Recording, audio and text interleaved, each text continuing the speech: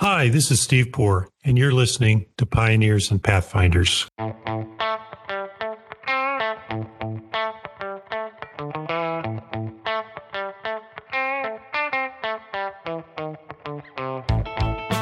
As we head into the dog days of summer, we thought we would replay a couple of our favorite episodes.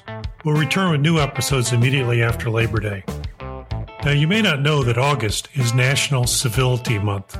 Given that, it seemed appropriate to replay our episode with Jayne Reardon, former Executive Director of the Illinois Supreme Court Commission on Professionalism. Jayne has since retired from this role, but she continues to speak on professionalism topics such as civility, diversity, and leadership.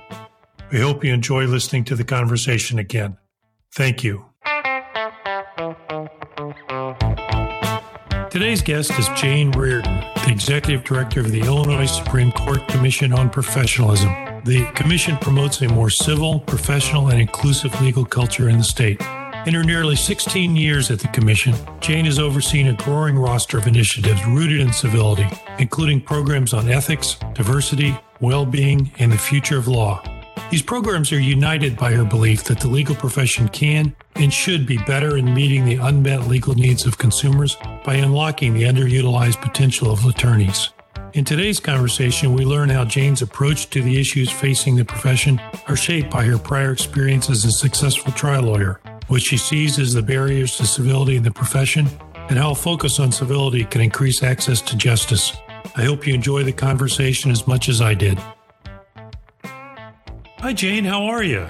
I'm well, Steve. Thanks for having me. Well, thank you for joining. Thank you for making the time. It's great to have you and talk about professionalism and civility and your work with the Commission on Professionalism here in Illinois. So thank you for sharing your thoughts in advance. I'm pleased to do so. Let's start by talking a little bit about your background. You started with sort of a traditional lawyer background. You went to University of Michigan Law School, a great law school. And then you came out and became a litigator. What sort of drove you into litigation? What was that draw? So I was drawn to the law from a very young age. I think the idea I remember in high school of the mailbox rule, I thought, wow, this is an awesome way our society is ordered. And I came from not a very ordered family life. So the idea of being part of giving voice to the voiceless and all of the aspirational aspects of the rule of law really attracted me. I also was a little bit of a theater buff. So the idea of courtroom drama and the gamesmanship and the drama of trials was attractive. And I also did not want to get into criminal. So it kind of by very natural evolution came about that I went to a firm that was fairly highly steeped in civil litigation. And I enjoyed that. I got a lot of cases and a lot of trials at a very young time in my career. So it was very satisfying for a time. We're going to talk a little bit more about the work the Commission is doing for civility and for behavior of lawyers. But what experiences did you have as a trial lawyer in your early years that sort of have stuck with you as you've moved into enhancing professionalism, enhancing civility in the profession? So one very early lesson, and I try to tell the people I mentor, is what goes around comes around. The legal community is very small, really, and how you act and how you treat other lawyers and other people in the legal system really has a bearing on your effectiveness. And the other thing that is, I think, very great training as a litigator is to prepare and look at problems from all angles. And that really stands you in good stead in so many ways that your career can go. But particularly, I remember as a litigator learning really how to anticipate, study, consider things from different angles. It's been useful all the way up through till today.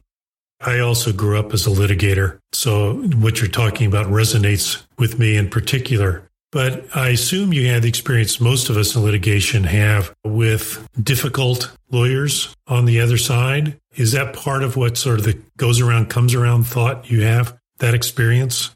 Absolutely. And in fact, dealing with very difficult and uncivil lawyers was part of the impetus for me leaving litigation. I could, gird my loins for battle with the best of them, but it took a lot of effort and I didn't feel very good about myself at the end of the day. I remember very distinctly losing my temper, getting into a shouting match with opposing counsel, slamming down the receiver of the phone, and just feeling, wow, this is not good. This is not the way I want to live my life. And I looked up, and in my doorway was the partner who was a few offices down. He knocked on my door jamb and gave me the thumbs up sign. So the incentives were, this is good, this is the way you should be. But meanwhile, what my gut was telling me is this is not the way I want to live my life. And that kind of started me down the path to really question a lot of how I spend my professional life in litigation.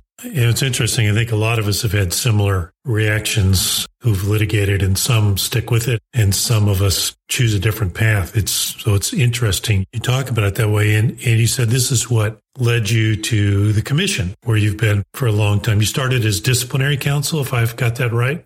Yes, you do. What happened is I started working for the ARDC, our Attorney Registration and Disciplinary Commission, while I was raising 4 young children, which is another aspect that's not really conducive to, at least back in the day, women trial lawyers having small children. Another thing I distinctly remember is working on motions in limine at 11 p.m., not having seen my toddler and infant child in 2 days, thinking, these motions in limine really don't need this much attention at 11 p.m. And so the Attorney Registration and Disciplinary Commission was a good choice because the hours were regular. I learned an awful lot about the way we regulate lawyers. And I stayed there over a decade, Steve. And then when the court opened the Commission on Professionalism, I came over at the beginning as deputy director. That was in 2006.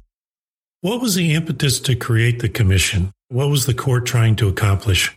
So the court was trying to address the tendency of lawyers, primarily litigators, but lawyers of all stripes, to equate aggressiveness with advocacy. We in the legal profession were getting a lot of bad rap, and unfortunately, I don't think it's gone away, for being dog eat dog, aggressive at all costs, perhaps not serving our clients well. So in the early 2000s, the court established a committee on civility that went around the state of Illinois, talking to stakeholders about what the practice was like and problems and challenges. And as a result of those many years of study, out came a recommendation for an MCLE board, and the first time CLE was mandated in our state for continuing legal education, and the creation of the Commission on Professionalism to address issues such as civility,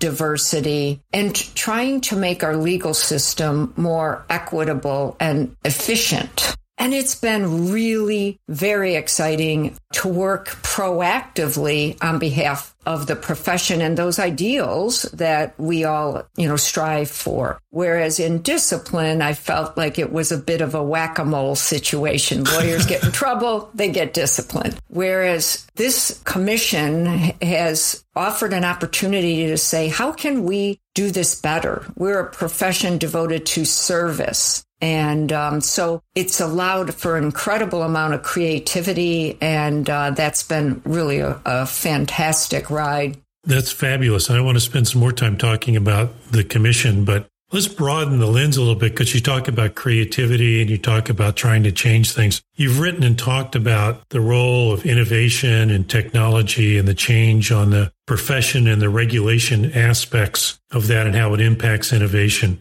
Talk to us a little bit about your thoughts on some of the efforts in Illinois, Utah, Arizona, California to experiment with the regulation, particularly as it relates to technology and allied professionals in the business. Where do you see us, the current state, and where do you see it going? So I think this is a really exciting development that's starting to percolate up in various states. Utah and Arizona are out in front, of course, and they have changed some of the rules of professional conduct that address how lawyers can structure their businesses. And it allows for, in both states, a licensure of a paraprofessional that's not necessarily a full JD, hasn't gone to 3 years of law school, but can deliver some of the legal services that right now are not being met. Across the country, across the world, frankly, we have a really severe access to legal services problem. And some surveys say up to 80% of the civil legal needs of those in America are not being met. Sometimes people don't even know that they have a problem with a legal solution. In my opinion, that's a professionalism issue, and it's a failure, frankly, of our profession to do what it was set up to do, which is to use the law to provide services to those who need it, to, again, not to be trite, but give voice to the voiceless. Let people know what their rights are and empower them to live out their rights. In my opinion, some of the regulations in the rules of professional conduct have little, if anything, to do with the ethics of lawyering, and it has a lot to do with the business of lawyering that is being stifled by the regulations, and it's negatively impacting lawyers' ability to access technology and to serve clients across large swaths of counties that may not be able to physically meet with lawyers. It's discouraging lawyers from innovating. So I think the regulations are standing in the way of lawyers being able to develop a thriving practice and, more importantly, better serve the people who need services. There will always be services for those who can pay top dollar. That's not what we're talking about, but the vast majority of middle income and low income people don't have access to legal services. And I think re-regulating is part of the answer to that problem. And how would you re-regulate? I share your view that these are barriers to innovation and service, and we've got to think differently, particularly about the services to individuals and small businesses, etc. If you had a magic wand, how would you re-regulate?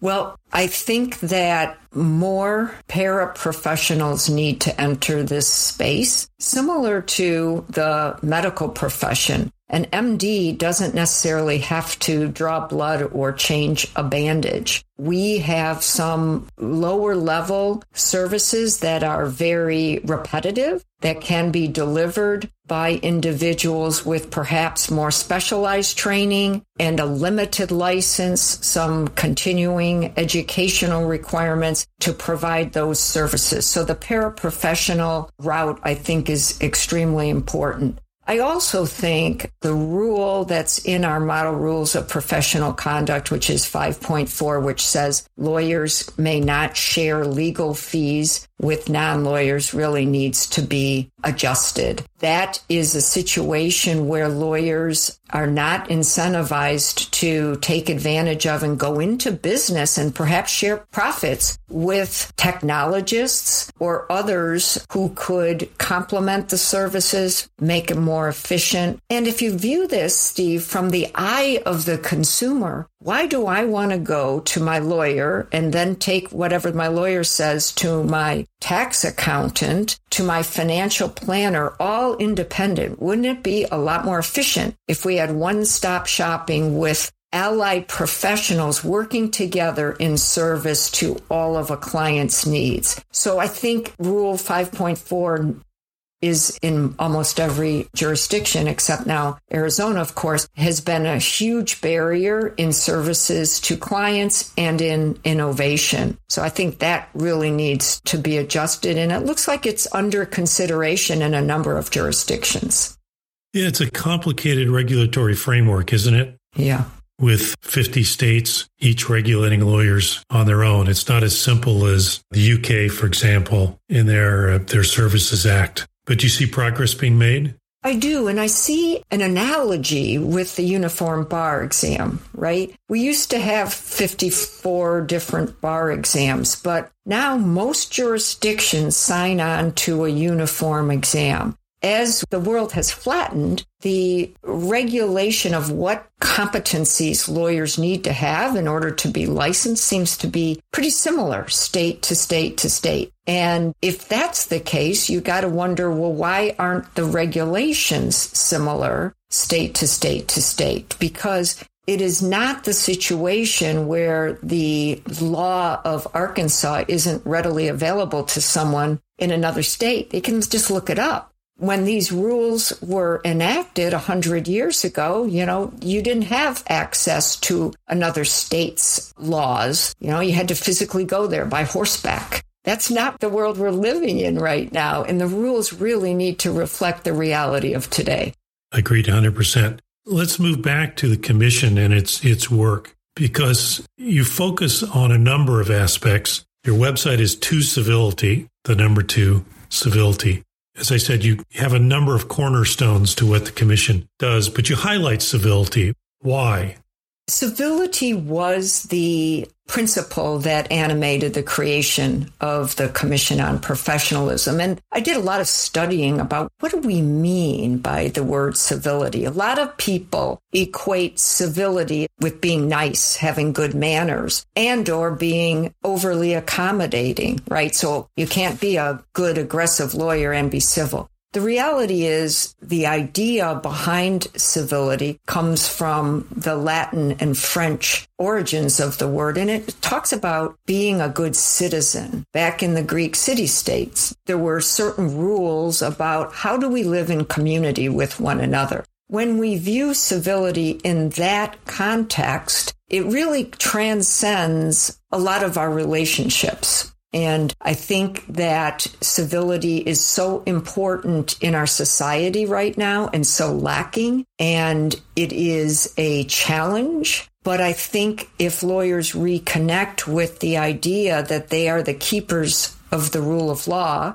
and the idea of having disagreements and dialogues about those disagreements is really the cornerstone and foundation of our country, right? That's what democracy is built around, is discussing disagreements and coming to what can be a consensus and moving forward. We seem to have lost that both in the political sphere and in the legal sphere. And I do think there's some bright lights on the horizon there, that we might be turning some corners there. But we were set back quite a bit in society. And though, Steve, bright light I want to point out is through our nation's history, whenever there's political upheaval, there's a lot of crying out about incivility. You might know, if you're a student of history, back in the 1800s when the pro-slavery and abolitionists got into a fight and one of the senators beat the other one near death with a cane on the floor of the Senate.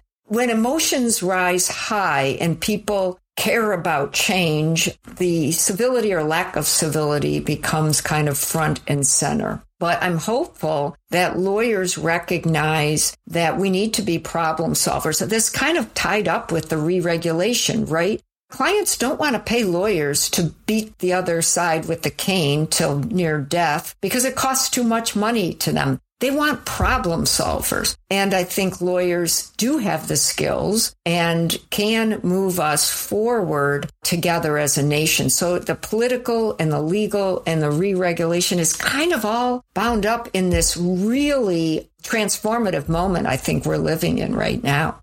Let's hope we come out the other side consistent with your vision. But let me move back just a little bit. So you told this story about getting into an argument with opposing counsel and the partner coming across and giving you a thumbs up. That behavior that's emblematic of occurs, I suspect, all the time in law firms and in law practices, big, little, and small. How do you go about changing that behavior? How do you go about getting people to understand the concepts you're talking about and actually do it differently?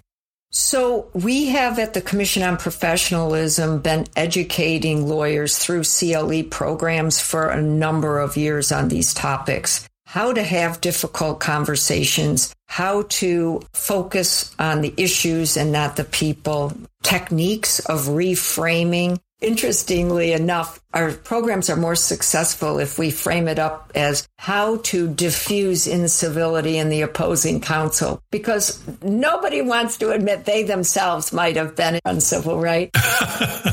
So the education piece, and I'm really happy to say one other thing about the scope of the Commission on Professionalism. You do point out it's very broad compared to other commissions across the country. We were the 14th state to establish a Commission on Professionalism, and we have surpassed all other states in terms of influence and activities. But in the terms of education, the professional responsibility requirement for CLE includes not only ethics and professionalism, but it also specifically calls out civility, substance abuse and mental health, which is an issue of professionalism in our profession, and diversity and inclusion. So we, every 7 years, as it's turned out, have done a statewide survey on professionalism. I think you're aware of that. We just finished one in 2021. It was just published just the other day, right?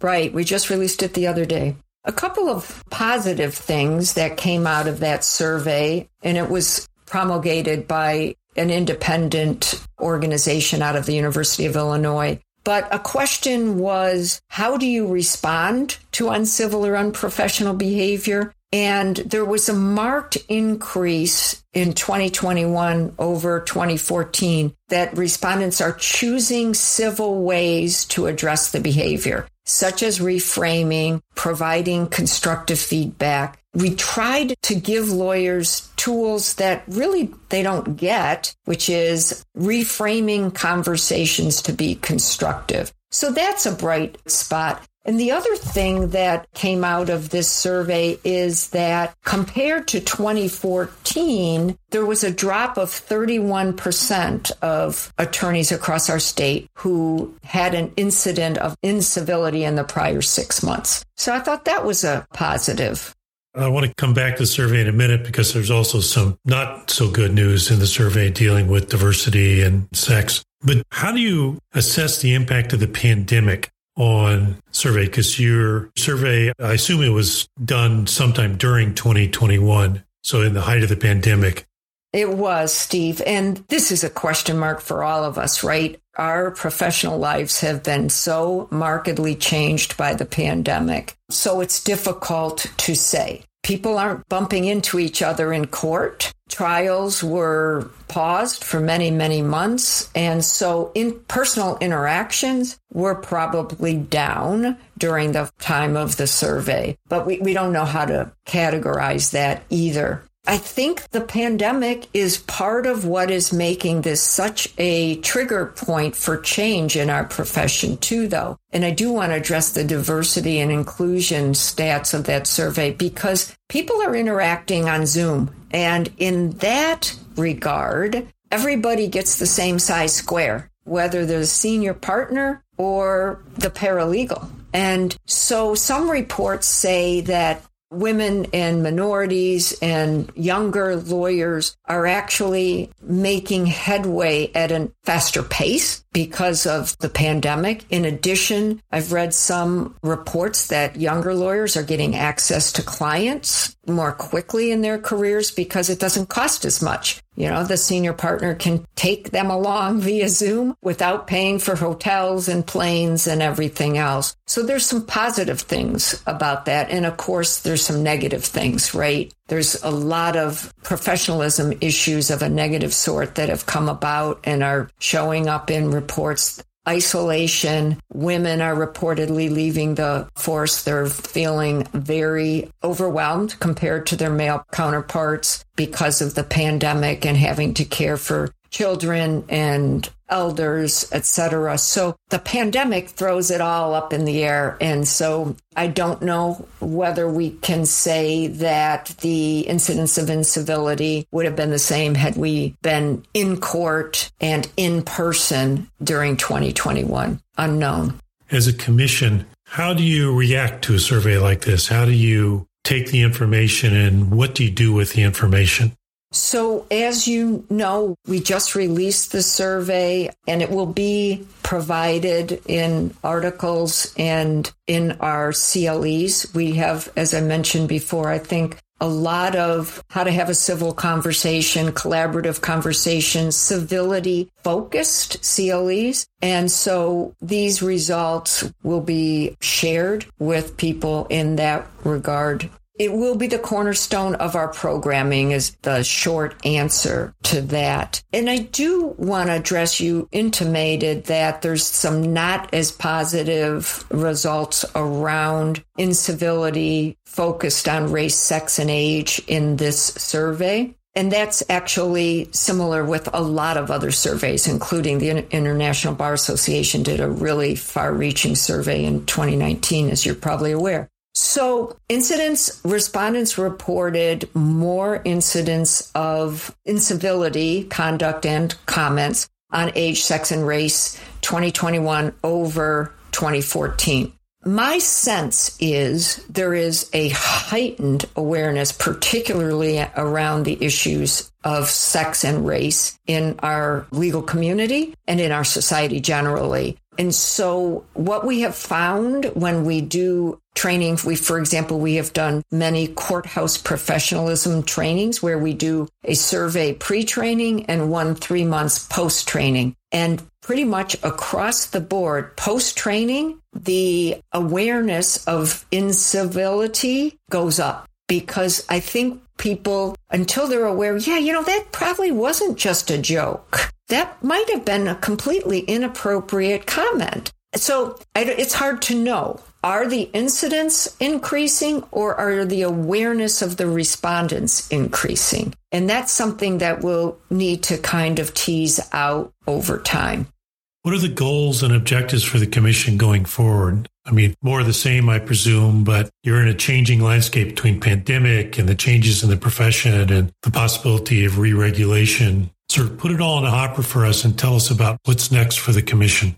So the possibility of re-regulation is up to the Illinois Supreme Court. As you may know, the Chicago Bar Association, Chicago Bar Foundation has made some recommendations there. So the Professionalism Commission is waiting word from the court about that. We have done a 3-year strategic plan every 3 years since I became executive director. And we just completed our 2022 to 2024 strategic plan. So I'm happy about that. We will continue the programming that has been so successful around education, around mentoring, which is a big push for us. And in addition, I'm kind of transitioning out. I'm going to be retiring from the commission next spring, probably in April. So I'm going to stay around and see and pass the torch to another executive director to continue on the work. I don't expect a major change given the fact that we just did a strategic plan and our budget, our staff is pretty static. But one thing that we are looking at that I think is quite interesting, and you had mentioned England and Wales, that is looking at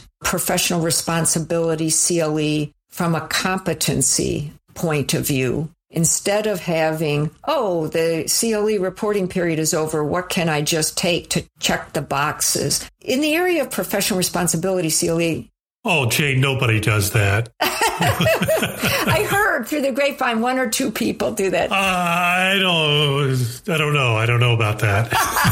But wouldn't it be great if there were actually a plan for, how can this education really help me in my professional development? And how can I progress beyond basic levels to more intermediate, more advanced? And I think that is someplace the commission is at least going to investigate going. And I think it would be a real big plus for our profession.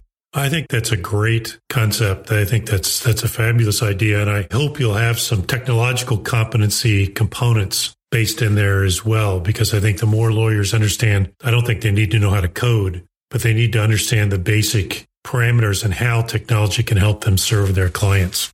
Absolutely. Absolutely. That's part of what we've been pushing as well. It's not just a side thing. Oh, if you're interested, you might want to learn about some legal tech. It is how you must deliver to be efficient and effective in this world. Yeah, I've argued that you've got an obligation to your clients to understand and know how to deliver your services as efficiently and effectively as you can. So it's not just a nice to have, it's a necessary component to meet your obligations.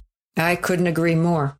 Well, Jayne, we've run out of time. I can't tell you how much I've enjoyed the conversation and the work you and the commission have been doing over the last, what would that now be, 15 years. And congratulations on your pending retirement. I hope there's great things in store for you and a very long and healthy retirement. So thank you for making time.